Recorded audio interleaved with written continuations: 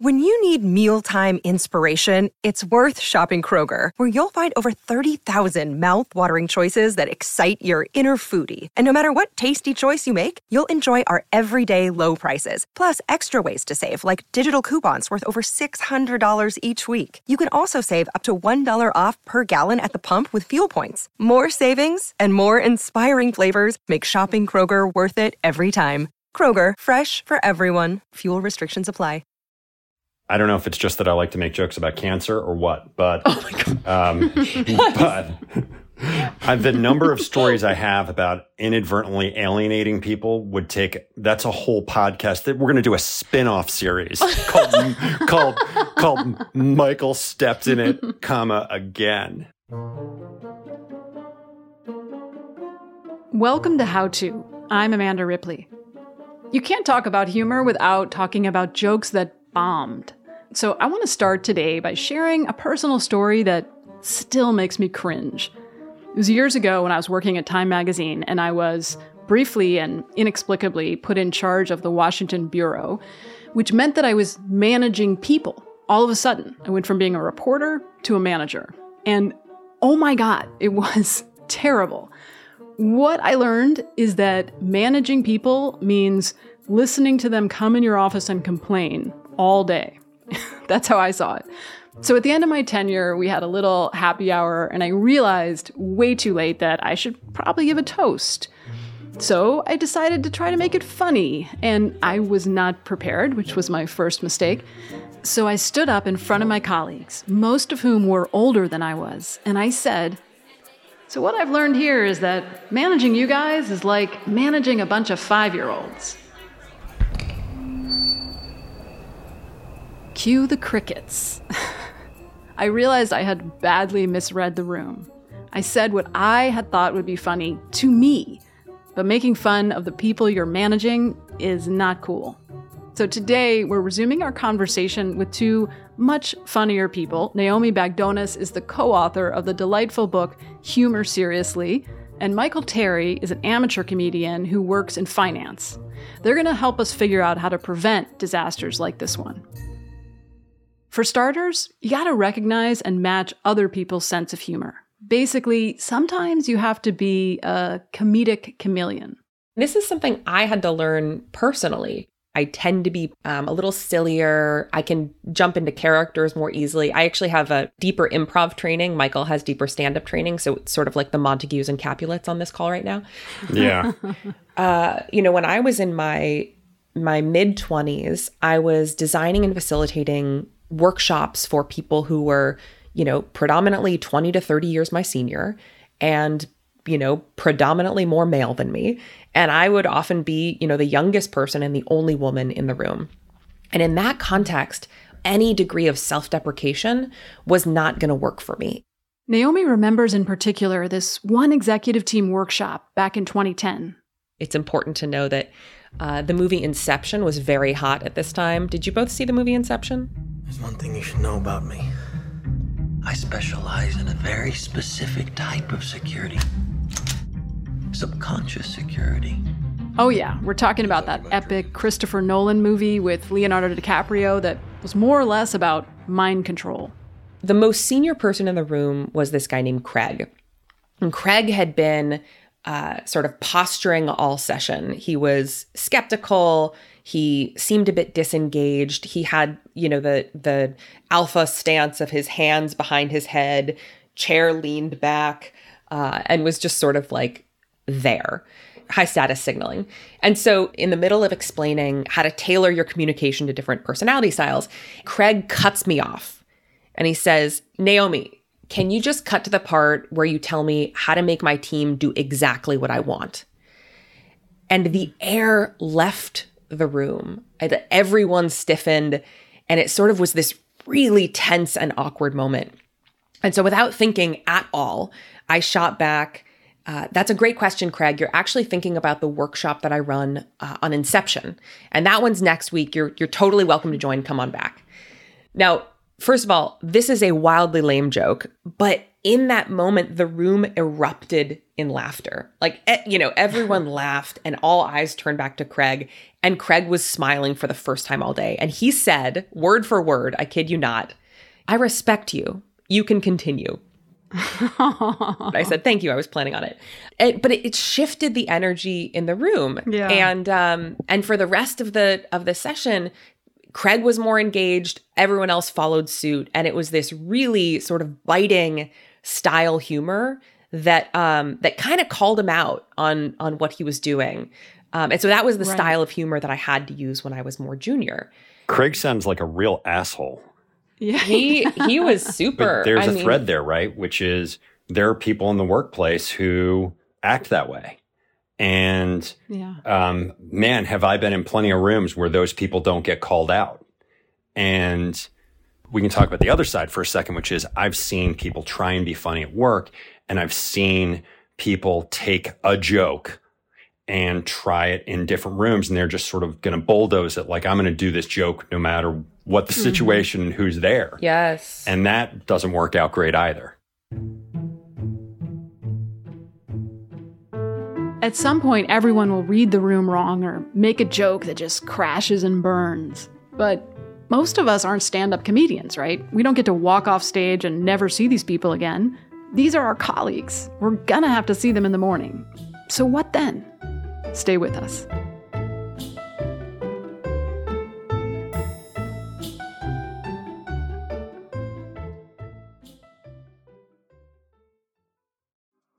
Apple Card is the perfect cashback rewards credit card. You earn up to 3% daily cash on every purchase every day. That's 3% on your favorite products at Apple, 2% on all other Apple Card with Apple Pay purchases, and 1% on anything you buy with your titanium Apple Card or virtual card number. Visit apple.co/card calculator to see how much you can earn. Apple Card issued by Goldman Sachs Bank USA, Salt Lake City branch. Subject to credit approval. Terms apply. This episode is brought to you by Defender. For those who embrace the impossible, the Defender 110 is up for the adventure. This iconic vehicle has been redefined with thoroughly modern design. The exterior is reimagined with compelling proportions and precise detailing, and the interior is built with robust materials and integrity. The Defender capability is legendary, whether you're facing off road challenges or harsh weather conditions. Built for the modern explorer, the Defender 110 lets you go further and do more. And cargo capacity means more room for your gear. To drive the Defender is to explore with greater confidence. Powerful innovations like the intuitive driver display and award-winning infotainment system keep you connected. Innovative camera technologies deliver unobstructed views and effortless maneuvering. Ready for a wide range of adventures, the Defender family features the two-door Defender 90, the Defender 110, and the Defender 130, which seats up to 8. A vehicle made to go further, the Defender 110. Learn more at LandRoverUSA.com/Defender. In 2013, after spending years at places like Goldman Sachs and Bank of America, Michael started a new job at Bridgewater, the world's largest hedge fund. This is a really intense place. Employees grade each other on 75 different attributes multiple times a week, and all the meetings are recorded and made available for critique, so employees can learn from their mistakes. It's extremely competitive, and some have likened it to a cult. I was brought into a meeting with one of the CIOs, chief investment officers, a guy named Greg Jensen. Now, I didn't know Greg, and I didn't know most of the people in this room. This is my first week at work. As you can imagine, I'm trying to make a good impression. And this was just one of their weekly meetings. And unprompted, the guy who hired me turns to me and says, and we brought on Michael Terry. Michael, would you mind saying a few words about yourself? And I was not ready. I give some pretty plain vanilla self-introduction, but I decided to, just on the spur of the moment, close it out with, I'm excited to be here and I'm ready to be programmed. And you could have heard a pin drop. I look at Greg. Greg is looking at me blinking. I look around the room and everybody's like, oh God. And then I'm like, oh God, what have I done? What did you do? Did you say anything or just keep rolling? No. Well, I mean, the thing that I found out afterwards was that a bunch of people thought it was funny, but they were sort of in shock that I had said it in front of the CIO. So it didn't bomb as badly as I thought, but it bombed with one of the most important people at the firm. And so it took me some time and effort to build my relationship with Greg. So you're saying you kind of have to know the room before you can read the room, right? So does that mean you would never want to make a joke in a room with people you don't know, like in a job interview or a first date? It depends on the stakes, right? Like if I walk into drinks with friends and there's some friend I don't know, am I willing to make a random joke not knowing the room very well? Absolutely. My first day at work at my new career, should I have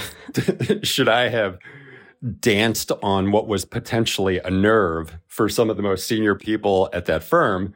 Maybe that wasn't a good trade-off. Right. Because you're making fun of the firm culture, right? Not of you. It's not self-deprecating. Yeah, that's right. And what I have found over time is if you make jokes about the firm, I've had leaders perceive that as criticism, as lack of confidence in them, or even not being on board with the firm and its mission when none of those things were my intent. Michael, this example is a really great one of checking your distance.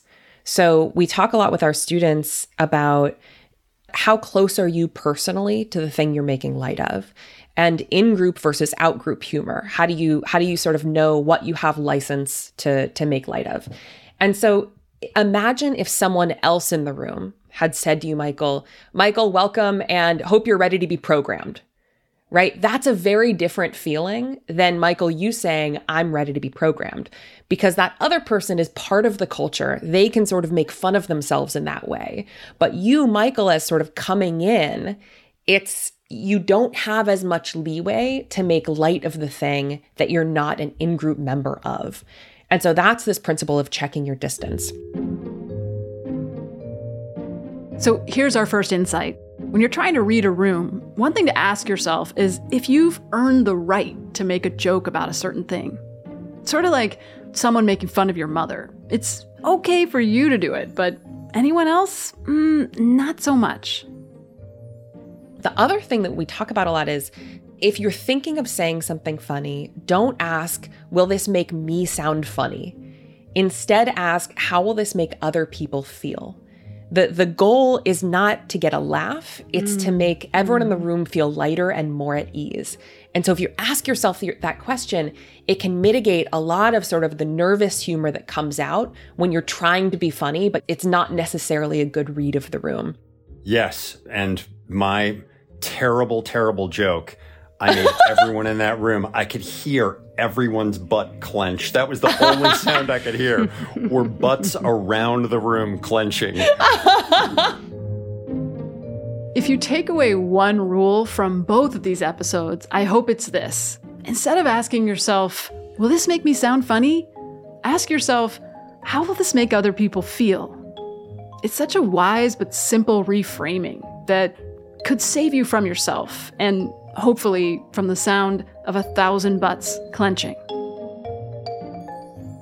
When you were telling the story, you said you weren't prepared to say something about yourself. It took you by surprise, which makes me wonder, do you actually prepare jokes in advance for interviews or other situations that are higher stakes? Sometimes, yes. But, 98% of being funny at work just happened or trying to be funny at work happened in the day-to-day.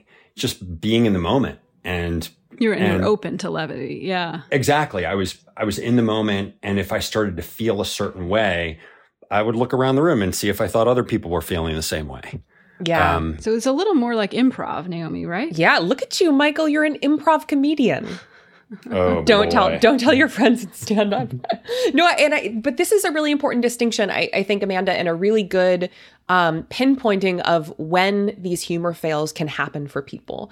Because there's a difference in the type of humor that we use when we feel unprepared and out of control versus when we feel confident and in control.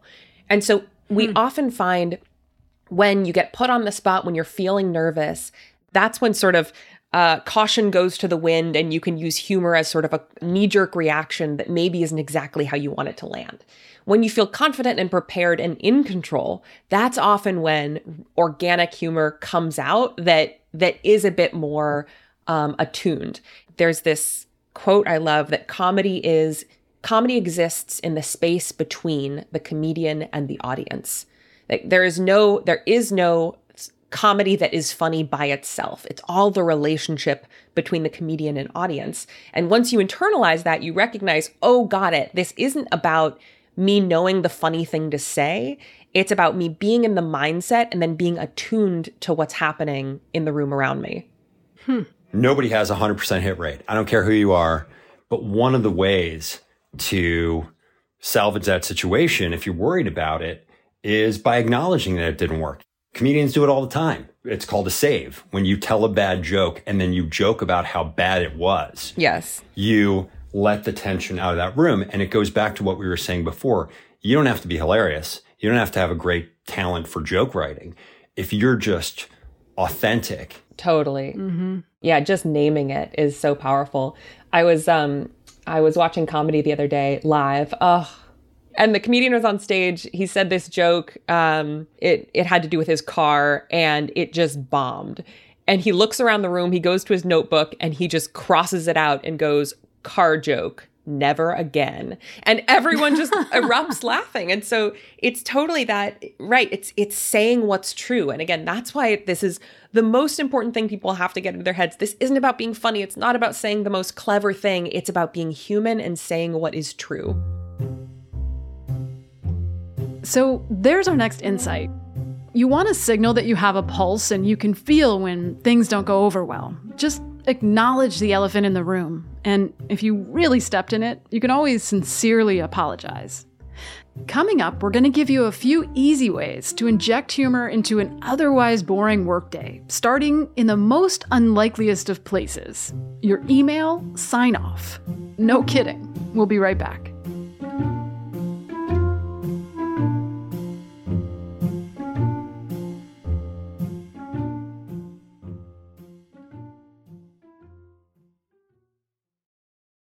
This episode is brought to you by Progressive Insurance. Hey, listeners, whether you love true crime or comedies, celebrity interviews, news, or even motivational speakers, you call the shots on what's in your podcast queue, right? And guess what? Now you can call the shots on your auto insurance, too. Enter the Name Your Price tool from Progressive. The Name Your Price tool puts you in charge of your auto insurance by working just the way it sounds. You tell Progressive how much you want to pay for car insurance. Then they'll show you a variety of coverages that fit within your budget, giving you options. Now, that's something you'll want to press play on. It's easy to start a quote, and you'll be able to choose the best option for you fast. It's just one of the many ways you can save with Progressive Insurance. Quote today at Progressive.com to try the Name Your Price tool for yourself and join over 28 million drivers who trust Progressive. Progressive Casualty Insurance Company and Affiliates. Price and coverage match limited by state law. On Death, Sex, and Money, we feature interviews with you, our community of listeners, getting honest about uncomfortable things. I developed an illness where it isn't safe for me to drive. A friend once said to me, "Sex is like air. You don't think about it until you're not getting enough." This is a similar sort of thing if you just replace sex with driving. Listen to Death, Sex, and Money wherever you get podcasts.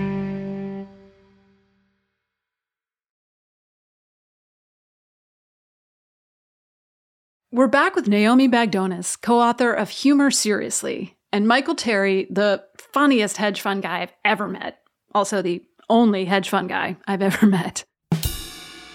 In Naomi's Stanford class, she and her co-author, Dr. Jennifer Aaker, have their students do a humor audit.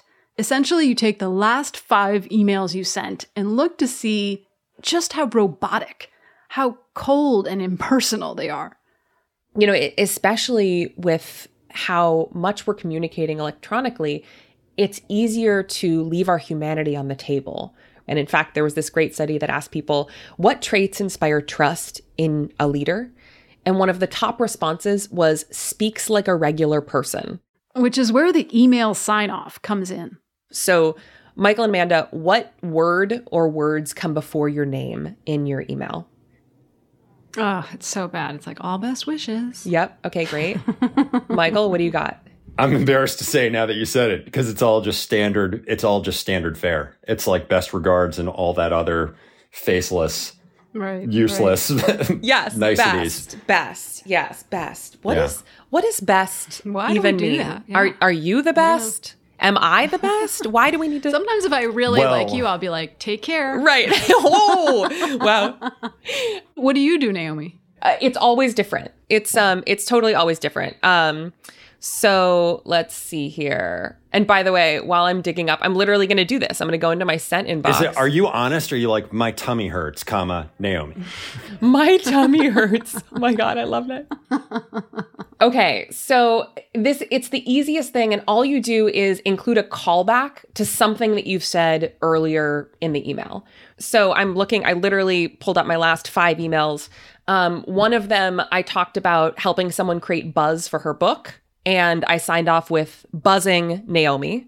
Nice one. And then another one, a friend of mine or actually my editor recently switched to Little Brown, and I signed off with Little Brown better realize how lucky they are, Naomi. Another email, I signed off with promotion sucks, Naomi. I've been living in the world of bland best regards, and you just made me realize I've been living wrong for a long time.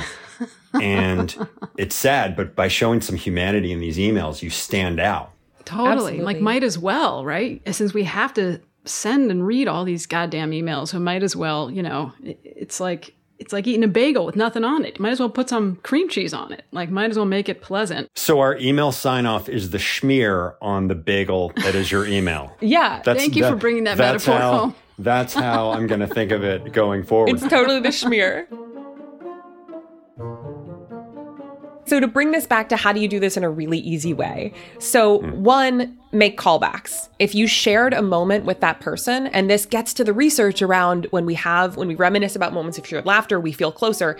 If you can make a callback to anything from a shared experience, do that. So Michael, if I could sign off with ready to be programmed, Naomi, or, smearing the email, Naomi, right? There's something that you said that I found funny. That's going to be the most powerful thing you can sign off with, because it shows I see you, I appreciate you, I love your humor. Now we're in an in-group together. The next best thing, if you can't think of that, is to make a callback to what you already said in the email. Callbacks are such a powerful way of just having a bit of levity. If you can't do that, then just anything lighthearted. You could say, on my 3rd cup of coffee for the day, or again, just anything that's a bit out of the ordinary. Once you get in the habit of it, it shouldn't take you more than 5 extra seconds per email. Well, and I like that you point out levity. Like, we've been talking a lot about being honest, but like I should not sign off my emails like staring into the abyss, Michael. Right. There is a place for, right. Like, sometimes that's my mistake. Sometimes I'm a little too honest, I think. Well, so that's okay. I mean, that's okay too, if that's true for you. Again, another in my list of a couple emails that I dug back on, someone had said, this is a guy who runs a company, and he's got a big product launch this week. And he said, so I feel like I'm flying into the chaos. And I signed off with sending you energy as you fly into the chaos, right? Like that's powerful too. It doesn't have to be all light all the time. It can really be what's true for you, including abyss related references. Excellent. Naomi's right. There's something to be said about not modifying your authentic humor style too much or forcing others to. The baseball player Alex Rodriguez once told Naomi this story about how this came up on his old team, the New York Yankees. It happened when another player, Johnny Damon, joined the notoriously stodgy franchise. They had famously strict policies about things like your hair, nothing long in the back, no facial hair. Actually, Michael, you'll like this. Alex says we were the Goldman Sachs of baseball. So there you go. And he talks about Johnny Damon joining the team in 2006, and there was a lot of buzz around this. He really didn't fit with the Yankees ethos, right? He reveled in attention, drove a black Ferrari. His autobiography was titled Idiot. And Alex said that, The first day of spring training, Johnny Damon walks into the clubhouse at 6 a.m. with a boombox on his shoulder playing Kid Rock. And so it was this moment of totally not fitting in to the culture. But instead of shutting that down, the team sort of embraced it and they said, okay, let's see where this goes. And what Alex found was it unlocked a lot of other people's senses of humor too. That act of being out there, being weird, being himself actually relaxed people and made them play better and improve their performance.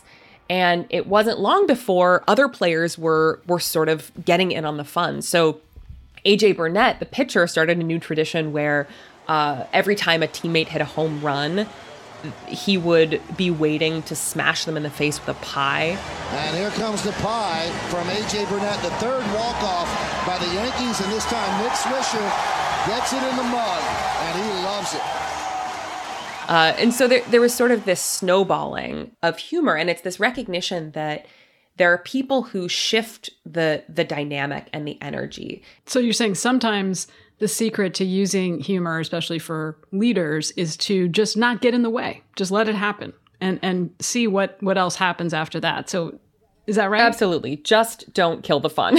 Just right. Get out of the way. And Ed Catmull talks about this at Pixar too. So former president of Pixar, he talks about how fun is not a top-down thing. As CEO or as president, you can't say, okay, everyone, fun is really important here. Start having some. But there are what Ed Catmull calls these instigators, these people in your organization that naturally bring a little bit of weirdness, a little bit of fun, and let everyone else feel looser and relaxed to bring out their sense of humor too. And so Ed personally went up to some of the instigators, some of the, younger employees who didn't quite fit the mold. And he said, hey, listen, I want you to be having more fun and I want you to cause some trouble. I don't care what it looks like and I don't need to know, but just know that you have my permission to do that. And fast forward 3 weeks, they're shooting off these huge water bottles in the parking lot and someone's windshield was broken. But Ed's like, listen, that's what we need. We need some rule breaking. We need some rebel rousing. Studies also show that priming people with humor makes them more creative and more relaxed. It actually lowers our cortisol levels and allows us to engage with our higher order thinking. And at a time of low trust and high anxiety, this matters more than ever.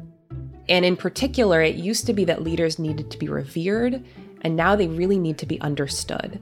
And we find that humor is a path towards authentic connection, understanding, and trust.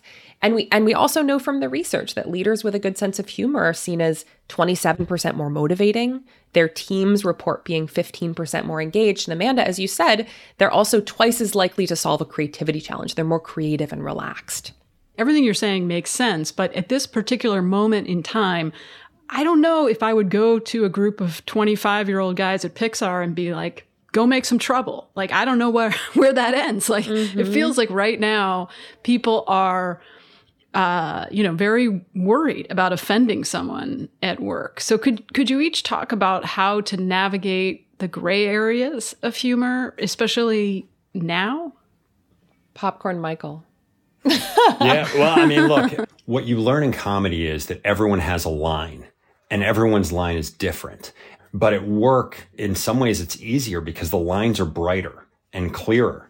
So if you're making jokes about someone else's appearance or their gender or their ethnicity or their age or their weight or whatever it is, the odds are badly against you in a lot of ways. And that's a quick way to find yourself in an awkward meeting with human resources. So that goes back to the idea of don't punch down.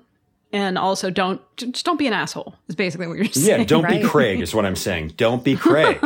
That's the whole, if there's one thing you take away from this podcast, it's don't be Craig. Yeah. As a white man who has also worked in comedy, do you feel like you're extra cautious right now? I think more what it's really done is I've turned the jokes more on myself. I joke about being a member of the patriarchy and what a good run we've had.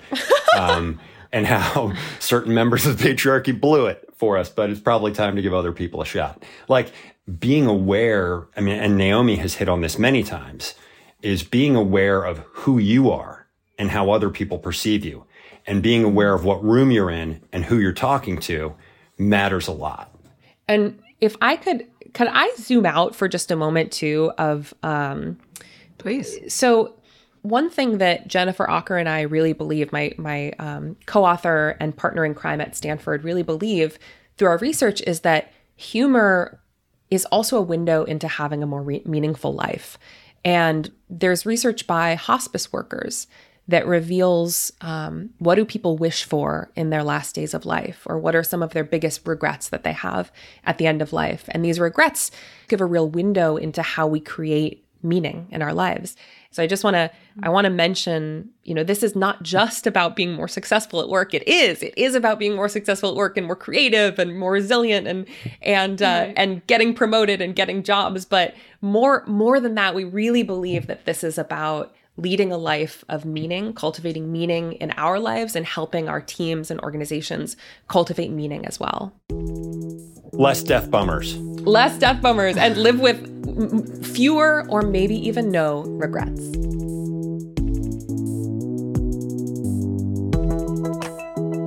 Thanks again to Michael Terry, who really is funny, even though he works at a hedge fund, and Naomi Bagdonas. Look for her book, Humor Seriously.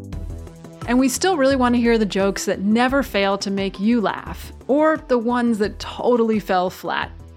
We got a good one last week from Alex from Ontario, who told us about this funny moment with his family at a fancy restaurant. My now grandparents are having this pretty endearing moment, and my grandpa, he says something along the lines of, sometimes I can be such an idiot around the house. And my grandma says, oh, no, never. I would never think of you as an idiot. And my dad turns to them and says, oh, yeah, your daughter, she never calls me an idiot. She calls me a fucking idiot. And honestly, I've never laughed so hard at a dinner table at a fancy restaurant, and I still think about that moment. Thank you, Alex, and to everyone who reached out to us with your stories. As always, you can email us at howto@slate.com or call us at 646-495-4001. And we'll see about sharing your stories on the show to spread a little more laughter. And if you're looking for even more joy, search our back catalog for one of our earliest episodes called How to Be Funny. It features comedian Gary Gulman giving advice to an Oklahoma pastor about how to spice up his Sunday sermons. It's funny stuff. If you rely on How To, the best way to support the show is by joining Slate Plus, Slate's membership program. Signing up for Slate Plus helps us help all the people you hear on our podcast every week. It's only $1 for the first month, and members will never hear another ad on our podcast or any other Slate podcast. You'll also get free and total access to Slate's website. Plus, you'll be supporting our important work. So I hope you'll join if you can. Again, it's just $1 for your first month. To sign up now, go to slate.com/howtoplus. Again, that's slate.com/howtoplus. Thanks. How To's executive producer is Derek John. Rosemary Belson produces the show. Our theme music is by Hannes Brown, remixed by Merritt Jacob, our technical director. Special thanks to Amber Smith. Charles Duhigg created the show. I'm Amanda Ripley, flying into the chaos. See you next week.